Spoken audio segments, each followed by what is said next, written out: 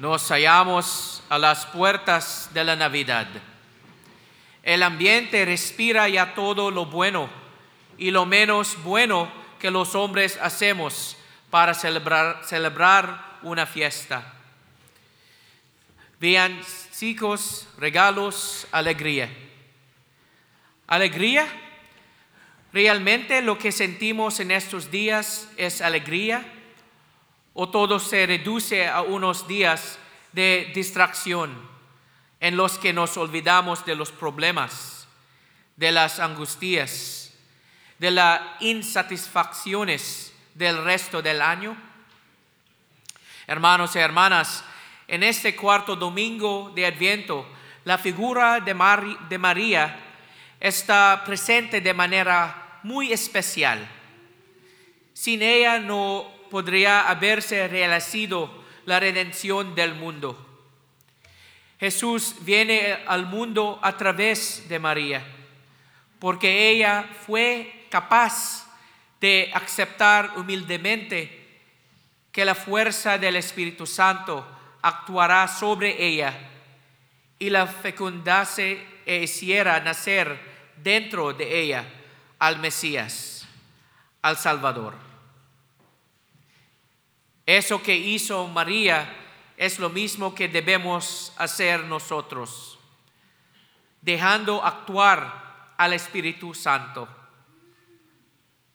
¿Cuántas veces ponemos barreras y no permitimos que nos transforme?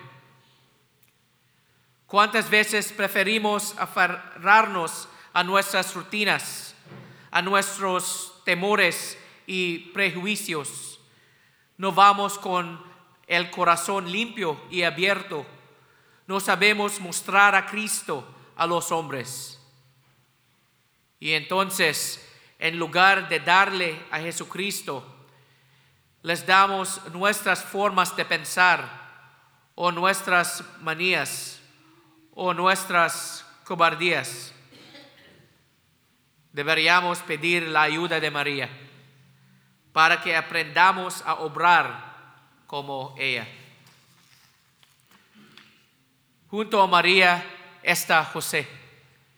Podría decirse que es el protagonista del Evangelio de hoy.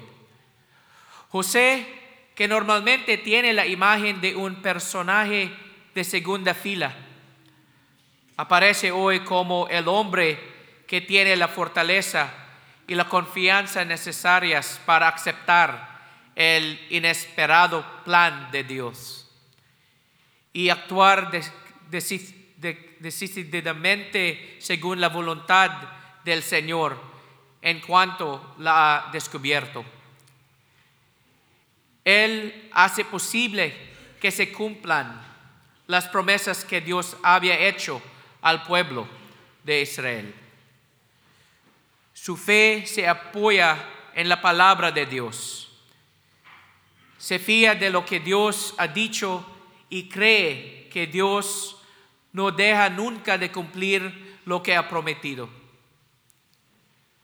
Solo así es capaz de ir por el camino del Señor, aunque sea a tientas, a oscuras.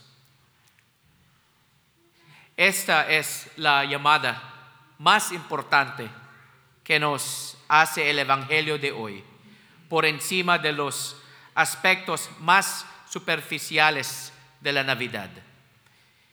El Espíritu Santo nos quiere llenar de su gracia como a María, como a Jesús, para que también nosotros colaboremos en el nacimiento de Jesús en este mundo concreto en que vivimos.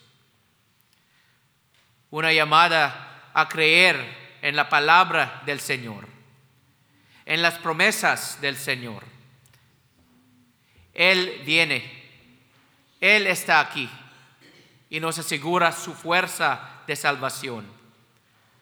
Solo nos pide que humildemente, con el corazón limpio, sepamos escucharlo para descubrir cada uno cuál es la voluntad de Dios en nuestra vida.